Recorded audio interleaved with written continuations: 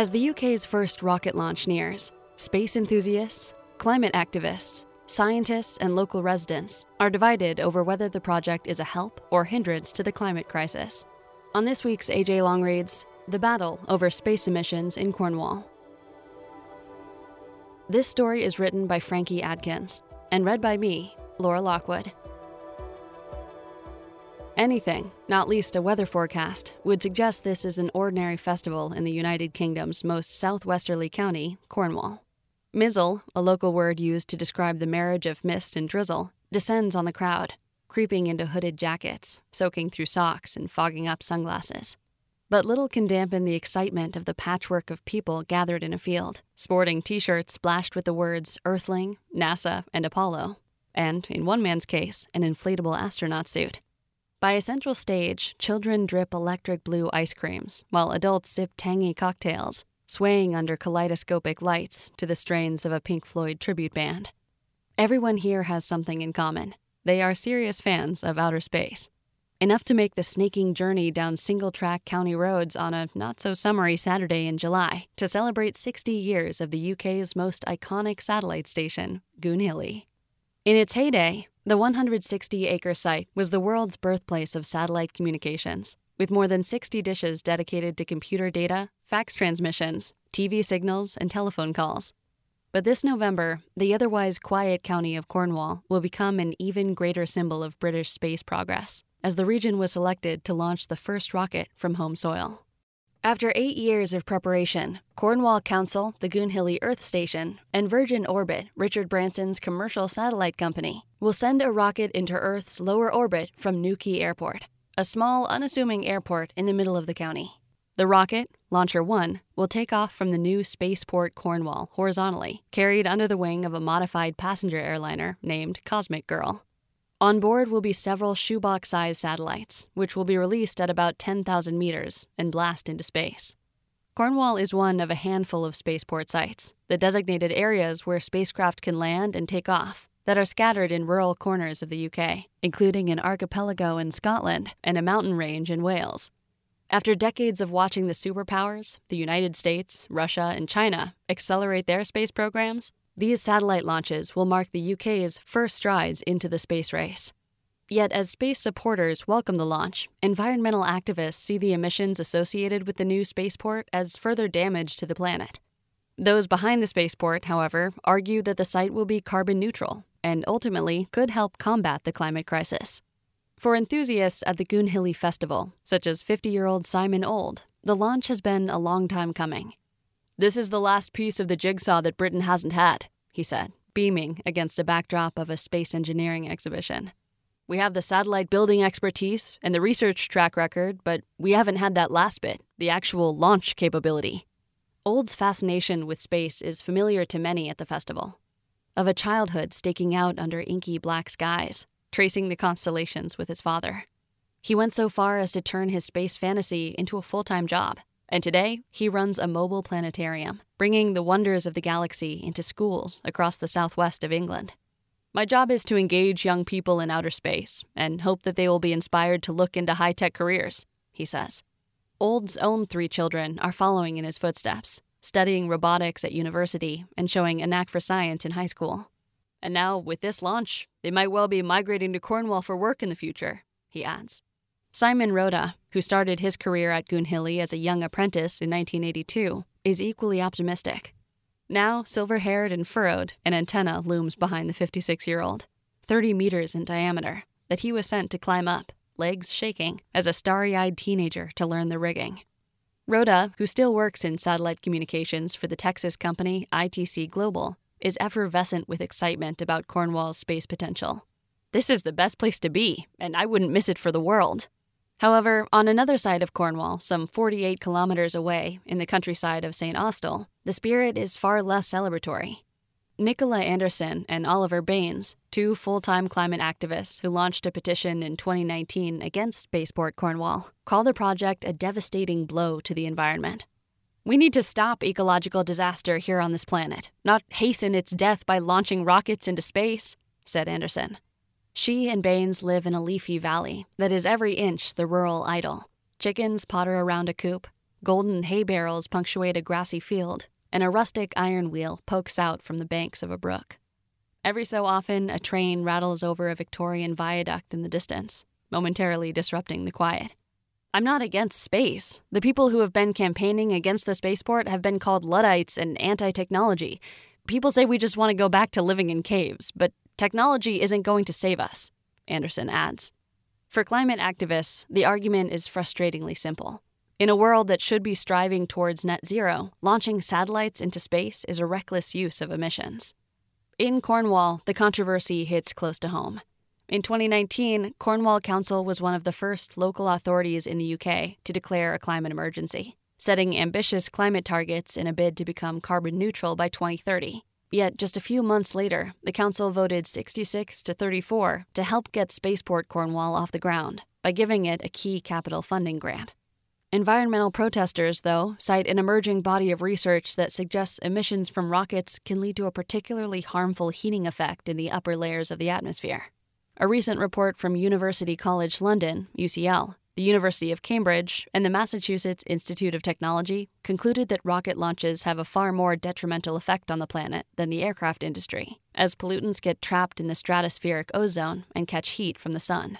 The team found that black carbon, soot particles, emitted by rockets are almost 500 times more efficient at holding heat in the atmosphere than all other sources of soot combined, surface and aircraft, resulting in an enhanced climate effect, the report said. Although the current loss of total ozone due to its rockets is small, the study suggested that this will only increase as satellite launches and space tourism takes off. There could be as many as 17,000 satellites launched in the next 10 years, a four-fold increase during the past decade, according to forecasts in the sector. Eloise Marias, an associate professor in physical geography at UCL and co-author of the research paper, also suggested that space debris, the objects humans leave behind in space, needs urgent consideration. Currently, low-orbiting satellites have relatively short life cycles, and the status quo is to deorbit satellites that are no longer in use.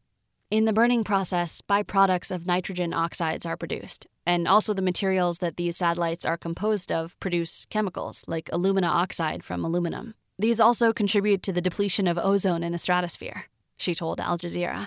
Marias warned that humans will have to make a cost-benefit analysis when considering the environmental impact in space. There have to be tough decisions made. We need to be more careful about considering what we put into space by prioritizing things that society most critically needs, she said. Yet regulation in space is still relatively scarce, as demonstrated in July 2022 when China was condemned for letting a rocket booster fall uncontrolled to Earth. In fact, the loose constitution governing space exploration dates back to 1967, when the Outer Space Treaty was drawn up during the Cold War. Worldwide, environmental campaigners are putting pressure on politicians to hold back on spaceports. Anderson and Baines have connected with protesters in other regions with proposed satellite launches, including those in Georgia, in the U.S., and the Scottish Highlands. However, in Cornwall, the stakes are different, as Spaceport Cornwall is funded by an $11.8 million package of taxpayers' money. It's rubbing salt in the wound to have Richard Branson gleefully all over our papers, telling us what a brilliant job he's done with launching his satellites in Cornwall with our money, Anderson says. However, Virgin Orbit has insisted the mission will achieve milestones across multiple fronts. In a public statement, Mark Baird, the president of Virgin Orbit National Systems, said the launch marked a mutual commitment to delivering the full value of space access for all, especially those from non-traditional locations. For Anderson, the spaceport is a vanity project in a region where rates of rural deprivation are some of the highest in the UK, and which, until recently, received European Union funding in recognition of severe social inequality. The Cornwall Council maintains that it takes its climate responsibilities seriously and has been clear that the spaceport must achieve carbon neutrality by 2030. Louis Gardner, the Council's cabinet portfolio holder for economy, told Al Jazeera, "Spaceport Cornwall is about investing in our future. The economic benefits and environmental impact have been at the heart of our decision to lead on this project." He added that the project could diversify the local economy and bring more revenue and 150 direct jobs by 2025. Yet for all the environmental controversy and Space Festival fanfare, arriving at Spaceport Cornwall headquarters on the outskirts of Newquay, Cornwall, in August is a muted affair. Barbed wire fencing shuts out rambling fields with just a hint of sea on the horizon, while the airfield itself lies deserted. Cosmic Girl's hangar is empty, giving no sign that the launch of a lifetime will take place in a few months' time. But Cornwall Airport Newquay was selected because of its practical advantages, not its reputation as a booming airport. Home to one of the longest runways in the UK, at 2,744 meters, it boasts uncongested airspace and close proximity to the Atlantic Ocean. And it will become the world's most sustainable spaceport, promises the 38-year-old CEO of Spaceport Cornwall, Melissa Thorpe.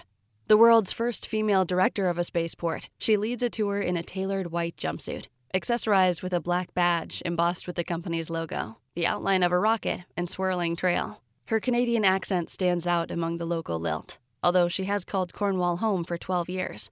Thorpe says Spaceport Cornwall aims to become a carbon-neutral operation by 2030 by offsetting emissions through strict sustainability targets.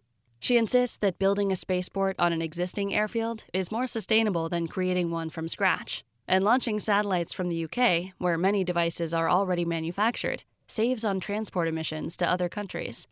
In July, Spaceport Cornwall commissioned a carbon impact assessment from the University of Exeter, which studied the life cycle greenhouse gas emissions of proposed satellite launches between 2022 and 2027.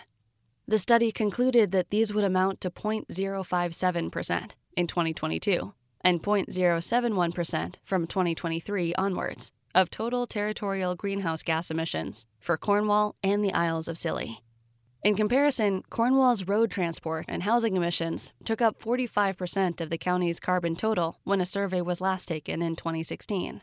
Thorpe patiently breaks down the climate-space nexus she has fielded numerous times before. "We were totally naive in thinking that people understood why space and satellites were part of the solution," she explains. "Most people don't understand why space is important, but 50% of our climate data comes from space. And I have environmentalists sitting there using space technology to tell me how much they hate space," she says. Ian Hendy, a marine conservationist from the University of Plymouth who is working with Spaceport Cornwall, went further, arguing that these launches can inspire nature-based solutions. One of the first satellites to be dispatched in November is KernoSat-1, a nod to the ancient name for Cornwall, as well as its geography, with its 697 kilometers of coastline. Its mission will be to map ocean health in order to troubleshoot problems such as ocean acidification, coastal erosion, and marine habitat loss. The data that is collected remotely from the sensors will get pinged up to KernoSat-1, which we can download in real time to monitor these ecosystems, Hendy told Al Jazeera. Then we can do the active boots-on-the-ground restoration to bring back these carbon-rich ecosystems that act as the lungs of the planet. During the last few years, satellites have been used to uncover climate crimes from illegal fishing in the Pacific Ocean, which harms marine ecosystems, to deforestation in Peru. For Hendy, the environmental trade-off is worth it. "I would wager a bet that the carbon sequestered, which can be stored and saved, far outweighs the carbon footprint of sending something to the atmosphere to look at it," he says. But on the fringes of Newquay Airport, in the sleepy village of St. Mawgan, the mood is mixed. For residents living on the edge of the spaceport site, the argument doesn't come down to innovative satellites versus space pollution. Residents are more concerned with crumbling public services and excessive noise. "All of a sudden, it came over the news that St. Morgan was going to be a space hub, and I thought, really?" says John Phillips, who owns a popular holiday park under the flight path of the airport. "There's a lot of other things that need to be addressed, like hospitals, the schools around here. I'm waiting for doctor's appointments. My wife is waiting for appointments. It's just not acceptable. If they've got the spare cash, they should be spending it on the infrastructure that's already here," he says. At Hockey's Cafe in the heart of town, the staff are taking a break from a morning of serving up full English breakfasts. The locals, ranging from their teens to their 50s, ponder the launch over giant mugs of tea.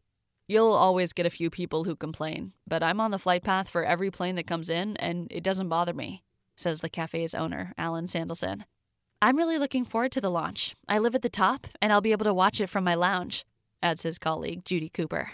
This November, they will join hundreds of people in the early hours of the morning, bleary-eyed, with binoculars on hand, who will watch the red and white aircraft on its maiden voyage. And as it shoots into the unknown to join the glimmers of stars and orbiting satellites, few will be the wiser as to what cost or benefit this will have for the planet. Thank you for listening to this week's AJ Long Reads. The Battle Over Space Emissions in Cornwall was written by Frankie Adkins and read by me, Laura Lockwood.